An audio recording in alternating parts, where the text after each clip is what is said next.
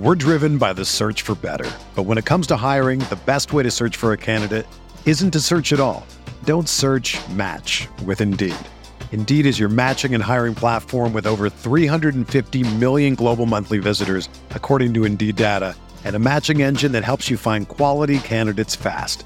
Ditch the busy work. Use Indeed for scheduling, screening, and messaging so you can connect with candidates faster. Leveraging over 140 million qualifications and preferences every day, Indeed's matching engine is constantly learning from your preferences, so the more you use Indeed, the better it gets. Join more than 3.5 million businesses worldwide that use Indeed to hire great talent fast. And listeners of this show will get a $75 sponsored job credit to get your jobs more visibility at Indeed.com/Blue Wire. Just go to Indeed.com/Blue Wire right now and support our show by saying that you heard about Indeed on this podcast. That's Indeed.com/Blue Wire. Terms and conditions apply. Need to hire? You need Indeed.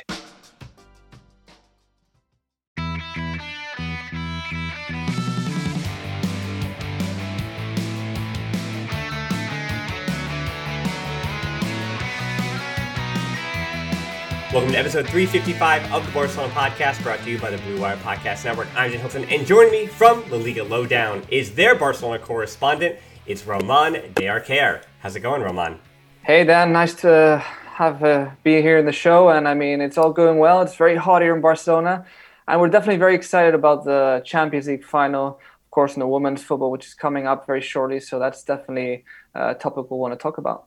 Yeah, I don't think we're actually watching Champions League. At least I'm not watching the Champions League final. I mean, I might check along, but I'm actually going to be on vacation that day. And my wife has said, hey, is Real Madrid playing the Champions League final? I don't think you actually need to get away from your vacation to watch that. So I'll find out what happened. But the Champions League final, as you said, that I will be watching is certainly the women's Femení taking on Lyon. So before that, though, Roman, again, I want to welcome you to the show and say we have had Ruri Barlow from La Liga Lowdown on a bunch, and somehow it didn't work out that I had never had the Barcelona correspondent, so you're particularly a fan of Barcelona. And for now, again, we're all going to be fans of the Femení, as people who've been following this channel and this podcast for a while now know that the Barcelona podcast, we've been with the women's team when they were getting second to Atletico Madrid a few seasons ago. And since that time, they've just exploded. And, the reason also we start here is because before we talk about the men's team, this Women's Champions League final tomorrow is, without hyperbole, Roman, it could be the biggest women's club football match in history. I'm not saying it's going to be the best, right? Like, I know that narratives are written by games when they're finished, right? Results and the way things go tend to write the narratives, but heading into this Champions League final, there has been no greater narrative than there has been. It is basically, even though the Femení are the all-conquering side right now, they won the treble last year, they cannot be defeated, 30 for 30, perfect in their league, having won now 3 straight times, yet they still represent the field against Lyon, because Lyon has won 5 of the last 6 after crashing out of the quarterfinals last season, and they have won 7 Champions Leagues in the last 12 years. They have written Champions League women's football. It is Lyon, and it is everybody else. Like Wolfsburg, yes, but it is everybody else. And I think, truly, for this final, Barcelona are on the precipice of saying, hey, everybody else can win that Champions League final. Yeah, absolutely. I mean, you basically summed it up pretty well. I mean, Lyon has been the dominant side in Europe for a long time. I mean, before it, of course, Barcelona now overtook them, we could say, in recent years. And maybe they had a little downfall, we could say, in this last recent years where Lyon weren't looking as good as they used to, but they've jumped back up to the top. And now it's going to be a super exciting game because it's Lyon trying to reconquer that trophy they really love so much, and Barcelona trying to maintain, of course, their domination, we could say, in the women's football. So it's definitely going to be a super exciting game, 2 super strong teams. And I mean, the hardest part, I think, for both sides is to actually maintain themselves at the top, because when you're winning everything, it's really complicated to keep on going and winning. So, I mean, a lot of credit, especially to these girls from Barca, who've managed to win every single game in their competition, their domestic competition, as you said. And now they're going to try and win the Champions League once again. And I think they definitely have the motivation for this game. I think that it's going to be there, and it's going to be super fun to watch. And we'll have to see if they manage to win, how they'll manage to keep up with this level in future years. But at the moment, they have to focus on this final, which is just right around the corner, and it's definitely going to be one you can't miss out on if you want or if you enjoy following women's football. Yeah, I think even beyond women's football, I mean, just how far it's all come in such a short amount of time. As you mentioned, Lyon, they won their first title in 2007. That was the same year that the Femení were relegated from the first division of Spanish football, where there was a moment when then club president, what was his name again? I think it was Juan Laporta, said, basically it said, I don't know if we're going to be able to go forward with this. And they decided to keep on with the project. And then over the last few seasons now, they put more and more investments in it. They won their first title in 2012, so that was just 10 years ago. And so for the Femení to become what they have even now, even if they don't win this match, even if they lose 3-1 or 2-1, or they lose on penalties or whatever it is, I think this project is showing that it is sustainable in the way that Lyon's has been sustainable. And the general manager for the Femení, that being Markel Zubizarreta, this quote is my favorite quote from him about what the Femení have done and what their path forward is. The club was not building a women's football project, but a professional football project in women's football. To invest in the same way, to build the same project, right? And that is the connection, the through line in which we talk about the Femení through the lens of FC Barcelona, where it's not just the men's team and then everybody else is under the same umbrella. No, when you look at the way that the infrastructure of this team has been built out with youth coaches, accepting the first 9 girls, I believe, to the La Masia in the last year, the measures that are being taken, where just like the first team, they're saying that, hey, superstars are going to come and go, but this team is built on the back of its academy. And I think that is what has made, for me, the same way I got into the first team.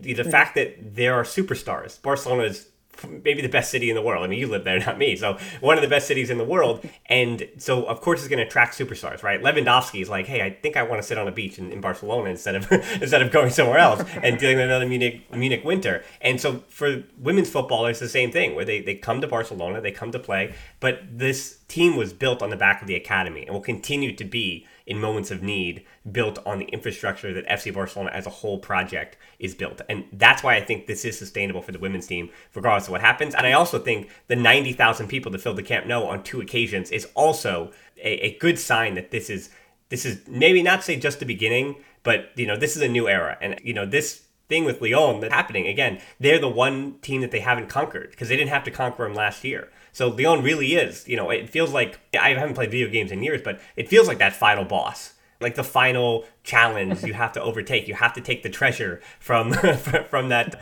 from Bowser if you're Mario or whoever it may be, Definitely. I mean, it's going to be winning that. I think it's just going to not complete the project, we could say, but definitely take it to a really high level and say that they have achieved amazing things.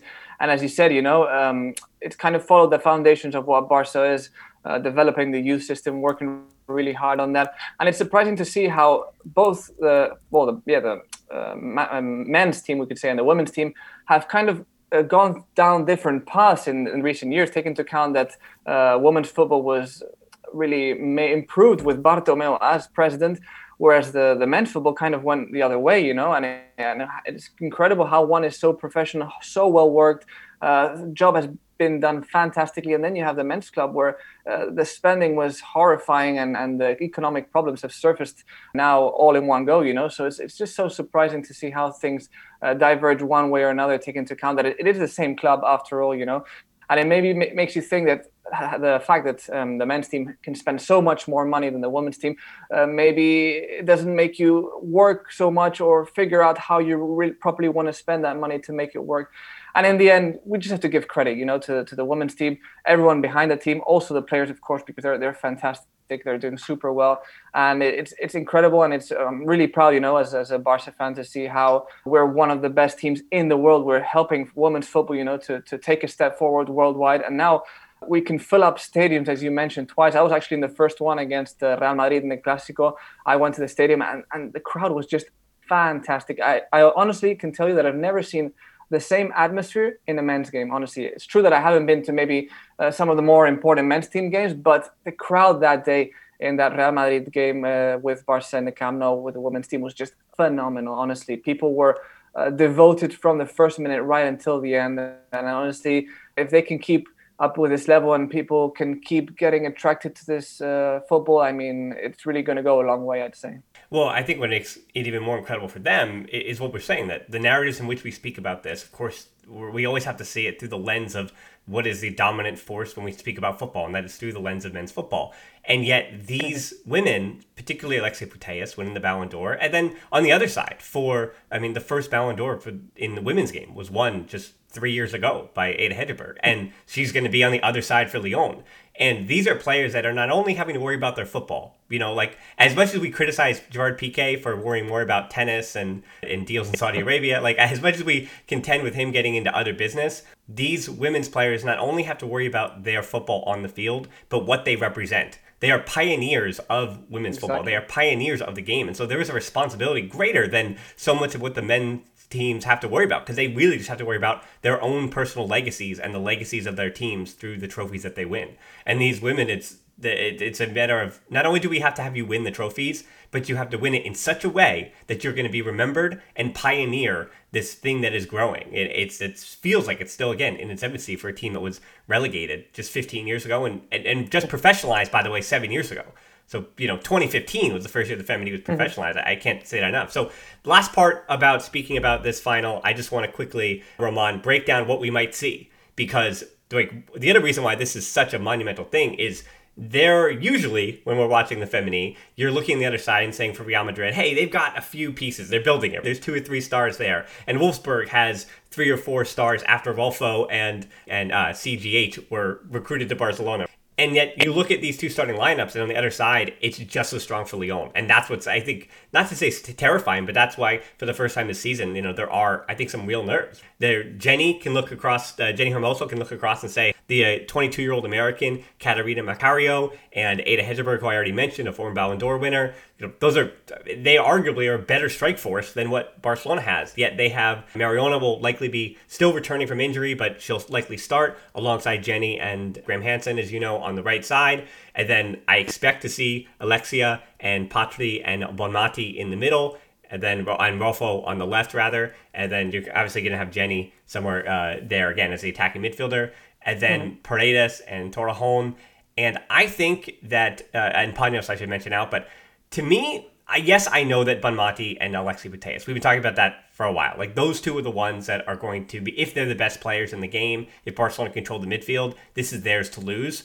But Mappy Lyon is the player, when looking at Lyon, she's the one that I'm interested in watching, because the way that Graham Hansen gets free on that right wing is through those diagonal switch play from Lyon, and that being Mappy Lyon. So when Mappy has time to get on the ball and switch to the other side, Barcelona are so much more dynamic. Again, for the midfield, it's just going to be a fight with Lindsay Herrana, and Henry and Egarola if she's healthy. But for the Barca midfield, they're going to have the hands full. And if Lyon can use her passing to open things up, as well as her defending, like Mappy's defending is not say here or there, but the reason why Irene Paredes was brought in from PSG, again, the team that conquered Lyon last year, that's another subplot here, that Paredes is the defender's defender, the one who's just tasked with, hey, can you shut down Hegerberg?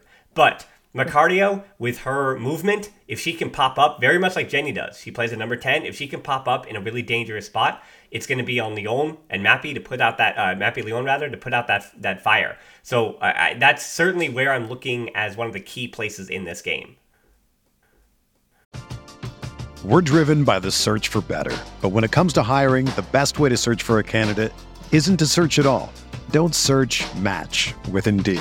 Indeed is your matching and hiring platform with over 350 million global monthly visitors, according to Indeed data, and a matching engine that helps you find quality candidates fast. Ditch the busy work. Use Indeed for scheduling, screening, and messaging so you can connect with candidates faster. Leveraging over 140 million qualifications and preferences every day, Indeed's matching engine is constantly learning from your preferences, so the more you use Indeed, the better it gets.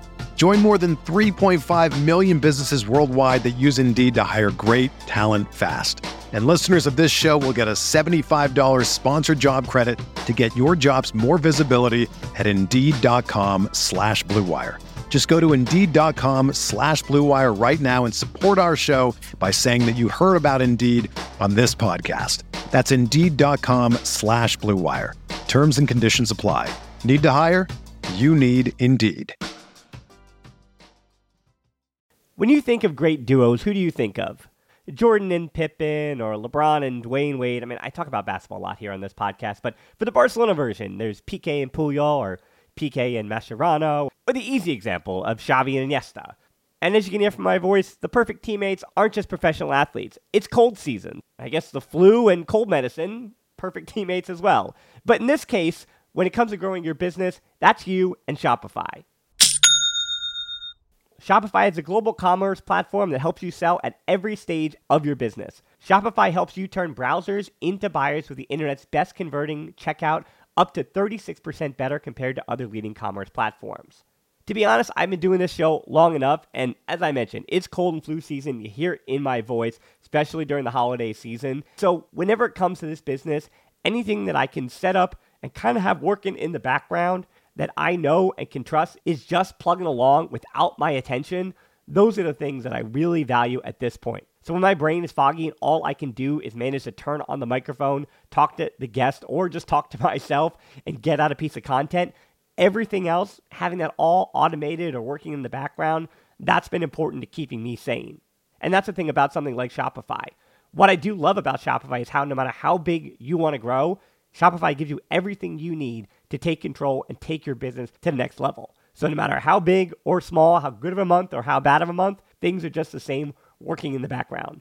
Shopify powers 10% of all e-commerce in the US, and Shopify is the global force behind Allbirds, Rothy's, and Brooklinen, and millions of other entrepreneurs on every size across 175 countries.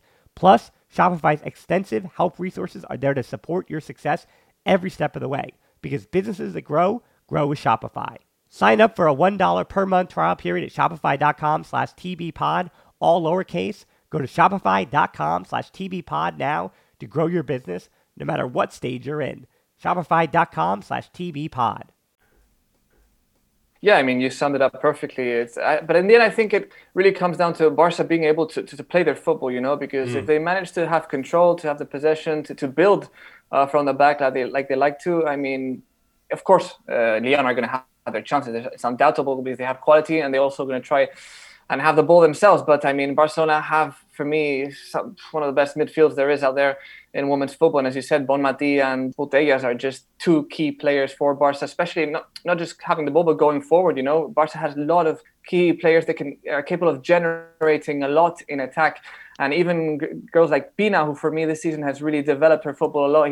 She's looked fantastic. I think she could also be a very important player, whether she starts or not. But I mean, in the end, I think it comes down to being capable of showing their personality, not feeling the pressure of Lyon, because it's true that they're going to want their vengeance from that 4-1 defeat a few years back in the Champions League, where Lyon were the dominant side back then. It was really hard to beat them. But this time, they have to forget about that. I think just focus on the game, focus on their football. And, if they can dominate the game like they want to, I think we'll definitely have the chances that we always see from Barcelona, as they are a very offensive side. And they'll just have to keep focused, avoid any setbacks at the back.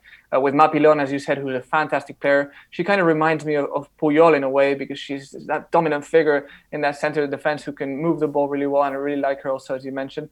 So, I mean, in the end, I just hope that Barca are not too nervous. I think they've earned that category of being a reliable side who can play their own football without being too worried about who they're facing. I mean, well, they have said that the change between 2019 and now was very much physical, but also very much mental. That they knew at that moment that there's the great story about them on the plane.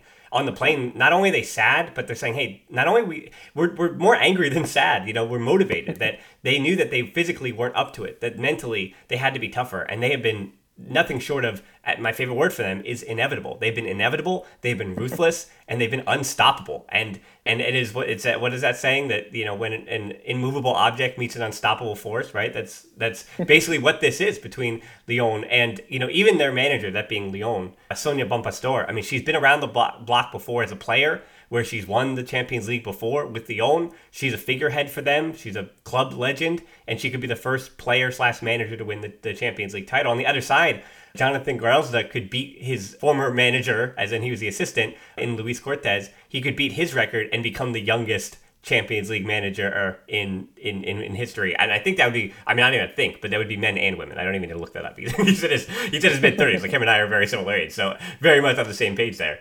So yeah, so it is a final that we are all anticipating. Again, I think, as I said, it's arguably the biggest women's club football match in history. That's why we did a full 15 minutes on it. So, Roman, unfortunately, I have to disappoint you, and we have to talk about the men and some of that transfer stuff because no offense to the Villarreal match, I don't want to spend too much time. Like, do we really need to preview that? Not really, because it doesn't matter to either side. You know, Villarreal is usually a fun match. I'll say it that way, right? Just like you have the Real Betis jersey behind you. Usually Villarreal is one of those teams that in the Liga that, as they say, like to play football, want to play. And it leads absolutely. some fun results. Yeah, I mean, I was going to say, sorry, that I'm a big fan also of Villarreal because I kind of felt like they're kind of similar to Barcelona in a way that they also like to work a lot their youth system, bring up players like we've seen the most recent example, Pau Torres, of course. He's become an emblem for the team. And also I always like the style of football they tend to play. It's obviously varied between managers, but they've always tried to have the ball, tried to build up from the back.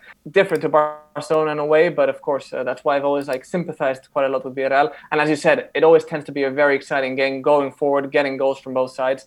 So I hope we can see something similar, even though Barca aren't really fighting for much. But we do know that Villarreal still have to clinch that Conference League position. Right, yeah. Villarreal does have something to play for. And as you mentioned, they do bring up a lot of young players, and they've supplemented their squad this season. We already saw Lo Celso, and then of course it's always a return of Pau Alcacer. And they have those teenagers too. Like the youngsters are also just continuing to shine for them this season. And if you please refresh my memory on the one that I'm thinking of in particular. Jeremy Pino? Correct, right. So, as good as they can be, that Villarreal can always give a good match and a good fight. But we unfortunately are talking about as you mentioned, the Villarreal Academy, a former Real Madrid Academy product, and that is Marco Alonso, whose father played for Barcelona. And unfortunately, it's funny because I've done Lewandowski, we've done the Koulibaly in recent shows, and both those shows I said, oh, Marco Alonso, and I just brushed it off and I said, I don't want to talk about it until it feels like it's real. Unfortunately, it really does feel real. But being connected to him is, I don't want to take the words out of your mouth here, but he does win a lot of aerial duels, progressive passing is good, shot creating action, shots. As much as I do want to reject the idea, he would be fine as Alba's backup. Totally fine as Alba's backup. He plays as a left midfielder in Tuchel's 3-4-2-1, but he can play, I don't know about him as the left center back in a back three, but, again, he can be that left midfielder. He can also play as a traditional left back as well. But I think why people are fighting against this, Roman, is that not only is there going to be a little bit of a price tag, but if Barca and Xavi are willing to pay that price tag, then it shows you, just like the De Jong rumors, it's an indication of the club's monetary situation. And it's an indication of the kind of player that Barcelona will have available to them. And I think there's a disappointment that comes with that. Because he's a 31-year-old. Yeah, and he started and played 65% of all matches and minutes for Chelsea this season. But there's something not only not very exciting about him, but very limited. And there's a ceiling on a player like that of that age. And you're saying, okay, we're admitting that the only options for us are free transfers, are guys who are in their 30s, on who other clubs are not trying to spend big money on. Yeah, I mean, I was honestly quite surprised by the fact that they wanted to go for Marcos Alonso, because being 31 years old, as you said, I mean, he's not really a replacement for long term as a full-back in the left position where Jordi Alba is, because I mean, he's almost Jordi Alba's age, we could even point out. He's definitely a decent replacement. He has enough quality, I think, to play in that position, especially going forward. I think he's a very interesting fullback, and that's something that Barca has always valued, from their fullbacks, the capacity to go forward. Even though right now we do need a guy who can also defend a bit, because as we know, Barca's defense as a whole, I don't think individually the players have been bad, but as a whole there's been some structure problem, we could say, where they have been incapable of working as a unit, as a block, and that's why we've been conceding so many goals in the past few seasons, I'd say, not just this season. Barca's defense has been struggling for a while now. And the fact that they want Marcos Alonso also surprises me, because they've already apparently agreed terms with the Christensen, and also they say they're interested in Azpilicueta, and also apparently Rudiger is going to Madrid. So, I mean, is all the back line of Chelsea going to leave in one go? That just kind of seems a bit too much, So it's a bit surprising that could happen, even though apparently it has been said that by Marcos Alonso that he does want to leave and he doesn't want to renew his contract. So, I mean, if the price tag is decent, as you said, I mean, then okay, I can accept it. But if we're going to have to pay, I don't know, 25, 30 million or something like that, I just think it doesn't really make much sense. I would honestly look for a fullback that's a bit younger, that has a bit more projection for the future, that could really replace Jordi Alba in the long term. Because at the moment, Jordi Alba, I think, is still a better fullback than Marcos Alonso, in my opinion. He has had his ups and downs. Jordi Alba has been very criticized by the fan base, and I understand why at certain points he has been playing very poor football. But I still think he's very good. I mean, he gives over 10 assists per season, and he always generates a lot going forward, even though his defensive capacities are quite limited. So with Marcos Alonso, as I said, he's a decent replacement to have there on the bench. But I mean, I was expecting more of a long-term fullback for Barca. Yeah, and that's the disappointment, right? That you're just kicking the can down the road on a really, really crucial position. Because when you looked at some of the worst results this season were the games when Alba either struggled or the fullback play just wasn't what it needed to be. And if your fullback level isn't what it needs to be in modern football, especially when you play that, not only that positional, but that possession style game, your fullbacks have got to be good enough. And when Barca's fullbacks aren't good enough, then they are not good enough. And that seems to be a direct correlation. And, I always say the same thing with Alba. That you can criticize Alba, totally fair, especially defensively, obviously, and especially in big matches when the lights are brightest. That is when Alba has unfortunately faltered in the way that the team has faltered. And you could talk about the issues between the ears and things like that.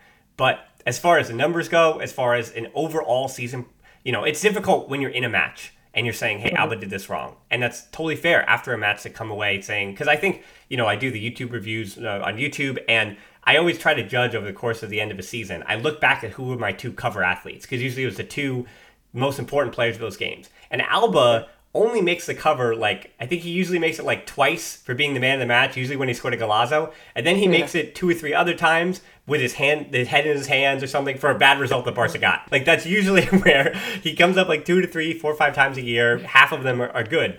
But I always say about Alba. Right, but I always say about Alba, whenever he's replaced, whenever it's time to replace him, and not even replace, but whenever it's even time to find a backup, whether it was Digne, just name him. There's a reason why no one can take his. It's not even about the club de los amigos. It's more that Alba is still one of the best left backs in the world. He's aging out, he's getting older. We know what he can't do defensively, but I always say good luck replacing that guy. Good luck replacing what he does offensively over the course of a season. Because again, it's not about just one game. Because Alonso might be a better player in one game, but he's going to be Alba's backup. Because Alba is unequivocally even though Alonso had 5 goals, 6 assists, 46 matches this season, he does his job. But again, Alba's just better. Alba's better than almost every other left back in the world. Yeah, and that happens. Not just in the fullback position in the left, but also on the right. In many positions with Busquets, with the fact that Dani Alves had to come back at 38 years of age because our fullbacks weren't performing at the level that was required. It's very difficult to succeed at Barcelona. That's something that I think fans have to understand and realize, where we've had lots of quality players come through the club and have left through the back door because they just weren't capable, whether it's mentally, physically, or in terms of quality, to reflect what Barca means. And we can look at Arda Turan, we can look at Andre Gomes, Paco Alcácer. I mean, these are good players. These are not trash guys who are really poor. They just weren't capable of replacing or performing at the level that others were, So it's really difficult at Barcelona to find key players. So when a guy like Pedri comes through, that's just something you have to really worship, or Gavi or Ansu Fati. These guys, of course, they still have to find their rhythm, and sustain themselves. But at the moment, they're doing well in that sense, and hopefully they will. But of course, when you bring them from outside, not just from the youth system, like Pedri, which was maybe the more recent and incredible example, that he just came here and managed to find his groove there in the midfield. I mean, it's really hard for players from outside to come and succeed. That's why I understand that some people, for example, were saying that it wasn't worth signing Haaland, because imagine he comes, he's really good, but imagine he's just not the level you expect. And you've paid, 120 million or whatever, there's a risk factor, even though you do expect a player like Haaland to be good anywhere. But there are other players which are maybe not at the same top level as Haaland that, come to Barcelona, hope to be good, and in the end are very poor. We've seen it also with Lenglet. We've seen it with so many players, So it's going to be interesting to see. Whether with Kessie, with Christensen, who apparently both are signed, if they're going to be able to sustain the level required at Barcelona, or they're going to also fade into oblivion in a way, you know. So that's something that people have to always keep in mind. It's very, very difficult to succeed at Barcelona. I don't think Barcelona's ever spent more than 100 million on a player that didn't work out, right? They've never done that. No, never. I can't think of a single one that didn't work out in that way. Yeah, unfortunately. Right. I don't want to talk about that because it's so disappointing to see how we've wasted our money, we could say, in recent years. Neymar at least left leaving a good chunk of money, and then we just threw it in the trash. Yep. That's not breaking news here. So before we get to more other transfers in potentially, I think part of the story that we have to keep reminding ourselves, I think as the podcast, I need to do my due diligence, that players have to leave. You know, that's always a little thing that you'll hear Alemania or Laporta will slip in there at the end. Like, you know, I know you want to bring guys in, but guys have to leave. And I think we've heard some positive stuff this week about Umtiti maybe potentially, even though he took that big salary reduction, and the club does owe him a little bit of thank you after the frustration of him not leaving last summer on huge wages and then choosing to lower his wages in January, where, you know, he also was a little incentivized to do that too. I think he does want to play football again. So this summer, I think he's apparently preparing himself to leave. We know that Lenglet is pretty much preparing to have communication as well. He would be the more suspect one. And then Martin Braithwaite, the same thing. But it does sound like some players will be on their way out, but it's how many. It's the sheer number and also what they're worth and what the market for those players is. Because again, the market is, even a transfer fee is less than what their wages are. And again, those moves are more about getting their wages off the books than they are about securing some kind of transfer fee. Because any transfer fees that we're talking about are coming through the CVC deal or through any sale of 49% of Barca Studios, because that revenue will then allow Barcelona to make new signings with transfer money they do have available to them and keep it within financial fair play. So that's where the transfer fee matters. And it really is more about getting those wages off the books to reset your salary limit in the Liga. Yeah, absolutely. It's basically about that. So that would allow the club, of course, to bring better players. That's what Laporta has as an objective, we could say. But let's not forget that it's not just those players that you mentioned. Also, we have lots that are coming back from loans and all that kind of stuff, you know, like Iñaki Peña, like Collado, like Pjanic. Griezmann apparently is going to stay at Atletico Madrid. Trincao, you know. So, I mean, they also have to find solutions for these players, whether they're going to keep them, like Collado, who apparently should be staying if Xavi likes him, who apparently does like him. Now, as you said, for now, they've talked to Braithwaite, they've talked to Umtiti personally. Xavi has talked to them personally and said that he doesn't want him to continue. And they've also said that he's talked to Mingueza and even Ricky Puig face-to-face to tell them that he wants them to find another club for next season, basically. So, I mean, there's a lot of work to be done in that sense, because fans are very critical in this sense, because they don't like a player being sold at a poor price, even though it's something that Barca has struggled historically. I mean, we haven't been good at selling players at good prices, and there's always been this little comparison with Real Madrid, where they usually sell their players at better prices, whereas Barca struggled to do that. But I think that this season, at least, or these last few seasons, it's more understandable, taking into account, as you said, that they need to get wages off the bill. They need to look towards the fair play in La Liga and be able to allow other transfers to come in. Because as a matter of fact, as it is now, I think that not even Kessie or Christensen could be signed. They would need to get rid of salaries. So it's pretty chaotic. There's a lot of work to be done. I mean, credit to Mateo Alemany, who already did a great job, I think, especially in the winter transfer market, where nobody thought anything interesting could come out of that. And we got Aubameyang, we got Ferran Torres, we got Madama. So, I mean, that was pretty impressive. And Dani Alves. So, I mean, credit to him for that. I'm sure that he'll come up with some of these incredible things he does, but it won't be easy, because getting rid of so many players, because Barca has to get rid of I wouldn't say a dozen, but I mean half a dozen or more than half a dozen for sure. So there's going to be a lot of work to be done, because if they really want to bring in Lewandowski, then I mean they're going to have to look into that.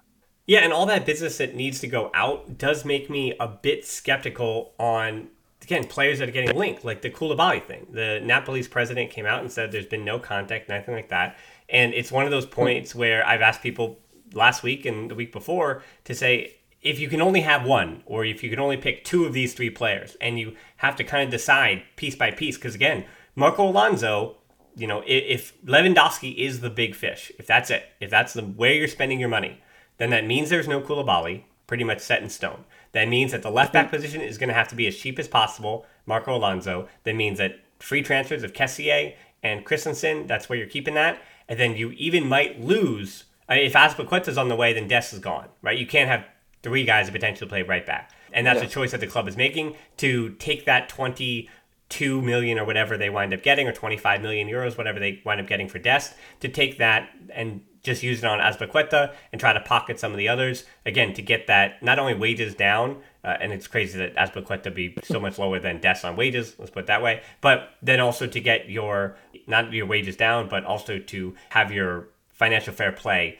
be a little bit healthier because you're sending transfer fees out the other way. So really that's just like a for the books, in the same way that Artur and Pjanic would do. Which again doesn't sit well with me, because whenever you take a 33-year-old and bring him in and you get rid of a 21, 22-year-old, like it doesn't sit well with me. But if that's what the club has to do for accounting purposes, until they can truly do like a hard reset, which as Laporta said, it'll probably be next summer would be the time when they might have some money to spend. And then that's always the worrisome thing about Barca that you said. What happens when Barca has too much money to spend? But I'm sure they will have learned from their lesson, at least in this recent period of time. Maybe in 10 years they'll forget and they'll start doing the same shambles or mess they made. But hopefully, I think they're going to learn from their mistakes. I don't think we'll ever see it that bad. I don't think it'll ever be as bad as the Bartomeu thing was. Never say never, Dan. Never say never. You never know. Maybe Bartomeu's cousin or Sandro Rosé's son come back someday and mess it up all again. But hopefully we won't go through this again. Hopefully the club will get out of this, because, I mean, we're still immersed in all this situation and we don't really know where it's going to go. But there seems to be a certain optimism also they're going forward with the new stadium and the new Spy Barça and all that, which is also quite a positive, because if they're capable of going ahead with that, going forward with that, it means that they see that the club has a bright future in that sense. So that's good news. And of course, as you said, there's a lot of work to be done. I mean, the signings, because it is a bit disappointing having to bring such veteran players. I mean, some, of course, I think are always good to have. It's always good to have a compensation between experienced players and new talents.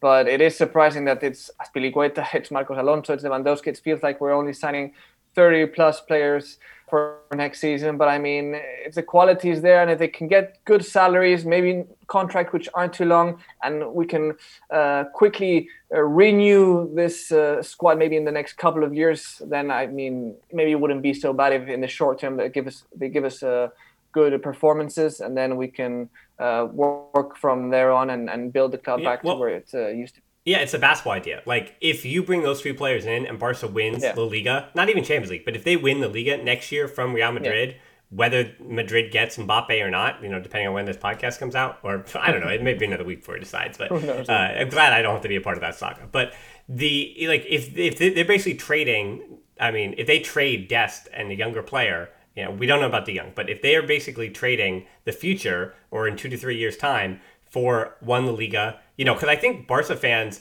there was a point. Messi made Barca fans and culés take La Ligas for granted, and now they won't. And I think you're once again reminded that Ligas matter. It's hard to win the Spanish title. There's a reason why Barcelona have finished second more times than they've finished first. Well, I don't think that's true. They finished second through fourth more times than they finished first, obviously, in the Liga. So, you're basically trading older players and bringing them in for that reason. Now, the last thing that I want to hit real quick before we head out is I did have a YouTube video yesterday called The Next Great Brazilian. And this kind of was started, the gears on this started because of Rafinha from Leeds United, and how you have all these culés watching the Premier League final few weeks, because if they're relegated, then the clause is lower, yada, yada, yada. And the idea that, I also get thinking obviously about Coutinho, because he's finally shipped off to permanently to Aston Villa. That saga is over, we'll say, the saga with him at Barcelona. There is truly something to Barcelona and Real Madrid always in the arms race for the next great Brazilian, where when Barca got Neymar through shady or shadowy methods through Sandro Rosell, you could tell that Florentino Perez said, I want the next one. I'm going to get the next one, whether it's Vinny Jr., whether it's Rodrigo, whether it's Renier. Like, they've gone after the next quote-unquote big Brazilian attacker, and usually it is attacker. Like, no offense to Dani Alves or any of the others, but and also so much of Barca's history. I mean, I have it behind me here, that like their best moments have always come with the Brazilian in the squad. And that's the case for a lot of teams, right? Like, Brazilians are they produce fantastic. That's a footballing country. Football is religion there. But the next name on everybody's lips is this Endrick of Palmeiras. a 15-year-old who it seems too young to speak about, but when you're talking about these Brazilian teenagers that are going for huge fees, clubs have to take risks when these kids sign their first professional contracts basically at 16 with their clubs. And then by the time they're 18, it's time to come to Europe, then it's pretty much set in stone, you know who they are. And so he already is signing a deal. He's 16 in July. So he's already setting a deal with Palmeiras till June of 2025 with a 60 million euro release clause.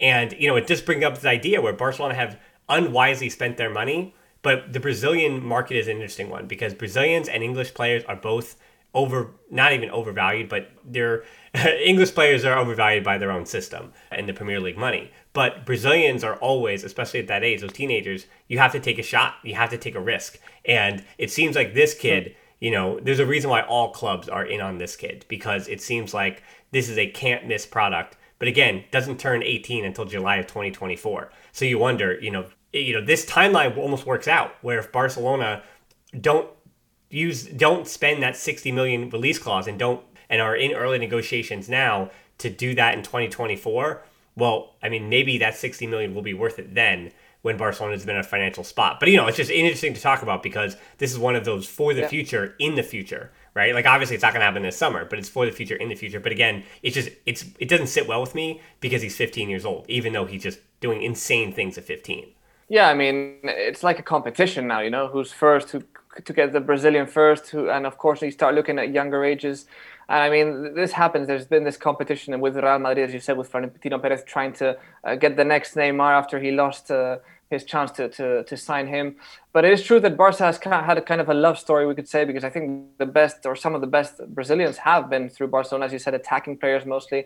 We've had lots of quality, and I think it's something that we're still going to see in the future because also Brazilian players know that some of the best players of their country have gone to Barcelona. So they're obviously extremely attracted and they want to recreate those paths that Ronaldinho took, that Neymar took, that Rivaldo took, etc. So all those phenomenal players see themselves or reflect themselves upon the younger ones, who want to be like them. And it's also true that now we have Deco, who's also in charge of the Brazilian market for Barcelona. He's currently not only representing players such as Rafinha himself, but he's also working for Barcelona, which some consider a bit of a conflict of interest. But I mean, Laporta trusts that Deco will do a good job for them because he knows the Brazilian market really well. So I mean, with him keeping an eye out, we can hopefully get some future talent. And Endrick has been one of the names that certainly everyone has been talking about now for a while. It's funny because there was an interview with him saying that he loved Real Madrid, and then a week after, an interview with him saying he loved Barcelona. So in the end, he's kind of like selling himself already. Unfortunately, he's only 15 years old and he's already doing this. But I mean, you want the attention, you want to attract the big clubs. And I mean, I haven't seen matches of Endrick, but I've seen the typical YouTube highlights. I mean, he definitely looks very, very talented. It has to be said that with that age to perform that level is very impressive. But let's see how it goes because football is very tough psychologically. You might have all the quality in the world, but after a few years, you can maybe start to feel the pressure and fade away into nothing. So, I mean, hopefully he'll keep up this level and hopefully Barca will be really aware of what's going on with him and will be there before Real Madrid because they will definitely try and get him if he's as good as they say. And there will be other clubs in Europe who also try to get their part with Endrick. Yeah, I mean, he signed that contract, but again, he has yet to even debut for the first team. He's just training with the Palmeiras first team. So we are even 2 years, we are maybe a few months away from him even debuting with his Brazilian club's first team. And, as Palmeiras has showed us before recently with Mateus Fernandes, that whether Brazilian does well over there, I mean, as you said, it's language, it's culture. There's a lot of different things that can ruin a player's career at an early age, even injuries with Ansu. But, Barcelona, it's interesting, too, because we say he's 15 and he's super, super young, but Gavi was 16 and Pedri was 17 and Ansu was 16, right? So it's like age is more and more so in football, the way that footballers are being professionalized a little earlier, especially but more so in Europe, that you're seeing that kids are 16, 17 mentally between the years, like they might already have it, like it might already be there. But, Brazil, who knows, like mentally where those kids are at 15, 16, 17 years old when they told them. Also, like the formation that they have at Barcelona, the academy, it's like they really work on the player in all the aspects. And I really doubt that they have this same formation we have here in La Masia that they do back there in Brazil, I think it's a different way of life. It's a different way of growing up. Of course, they're probably improving and developing there, but it's really professional how we do things here. And what you were saying about the age being maybe not as relevant now, it also applies to the older players, because now we're seeing that guys like Ronaldo, Lewandowski, etc. still are performing to older ages. So I think age is not as much as a factor as it used to be in football, where you would say, oh, he's 30 years old, he's getting old. Now some players have their best moments of their career when they're in their early 30s, So now it's something we have to keep in mind, because the body is how one takes care of himself, how one really works in different aspects is really changing the way that footballers develop from young and until they get old. Yeah, I've spoken about it before. Even going back to the Kubala diet, right, of the back in the day, the late 50s, players can't survive in any level. Like, if you have the Kubala diet, you're playing in the Conference League in the UK. That's where you're at now, because you go to the third division. Like, yes, he was insanely talented, but, those diets just don't work anymore. And I could say, being post-30, I feel 30 some days, but also, I speak to one of my best friends who goes to Clemson University, but he's like one of their, we'll say, scientists, sports scientists. Yeah. And just the technology that he'll tell me about or explain to me that's coming at the professional levels and the collegiate levels, well, the ones with, a little bit of money here in the U.S. is just incredible. Back from when, even 10 years ago, when I, in high school or youth levels, and they're like, hey, put a Band-Aid on it or do this or whatever, a little bit of ice, and rest and yada, yada, yada. But now what they have for, especially recovery, you're right. Lewandowski is 20, he's 25, 26 years old in 1975. Like, that's basically what it is. Like, yeah. I don't think he's touched meat or alcohol but we know that, yes, obviously Bayern Munich during their parade celebrations, we've seen it, but I don't know. We're off the rails, Ramon. So that means I think it's time to wrap this. Yeah. So I think it's time to wrap this show up. Again, I want to remind people, The Next Great Brazilian, that was a YouTube clip I put on the site. But I think people after this conversation, Ramon, are not only interested to hear from you on the show again, of course, but on where they can find your work currently. Yeah, well, I'm always collaborating with La Liga Lowdown, of course. So if they follow us there on Twitter, they have all our content. And if they want to follow me personally, my handle is Aeroslave, AEROSLAV, and double E at the end. And there, obviously, I usually talk about football and usually write in English, sometimes in Spanish. But those are our two main handles, we could say. Well, that's in the show notes below, so just check that out and you can find him there. I want to say that for those who watched the video here, I was wearing our new Ola Koulé shirt inspired by Frances, as well as a new sweatshirt with the logo. So remember, we do have merch finally after 5 years. We finally did it. So that is the Barcelona Podcast and Teespring. There's also a link down in the show notes below. And then we're on Twitter and Instagram as well at the Barcelona Pod, at the13 for me. Facebook group, that's the Barcelona Podcast. Patreon, that's the Barcelona Podcast. That's how we keep making these shows. And then YouTube, that's where you can find that video about the Brazilians, as well as the final match review. Actually not sure if I'm going to do it. We'll see. But certainly, what I want to continue as we end the show to point people to is to the Women's Champions League final tomorrow. So that being today's Friday, tomorrow's Saturday, watch the Champions League final, and I certainly will hope to talk about it at some point next week on the show, which is still a little bit in flux. We'll see what happens with that. So thanks so much, though, for listening to the Barcelona Podcast. Until next time, we'll talk to you soon. Forza Barca.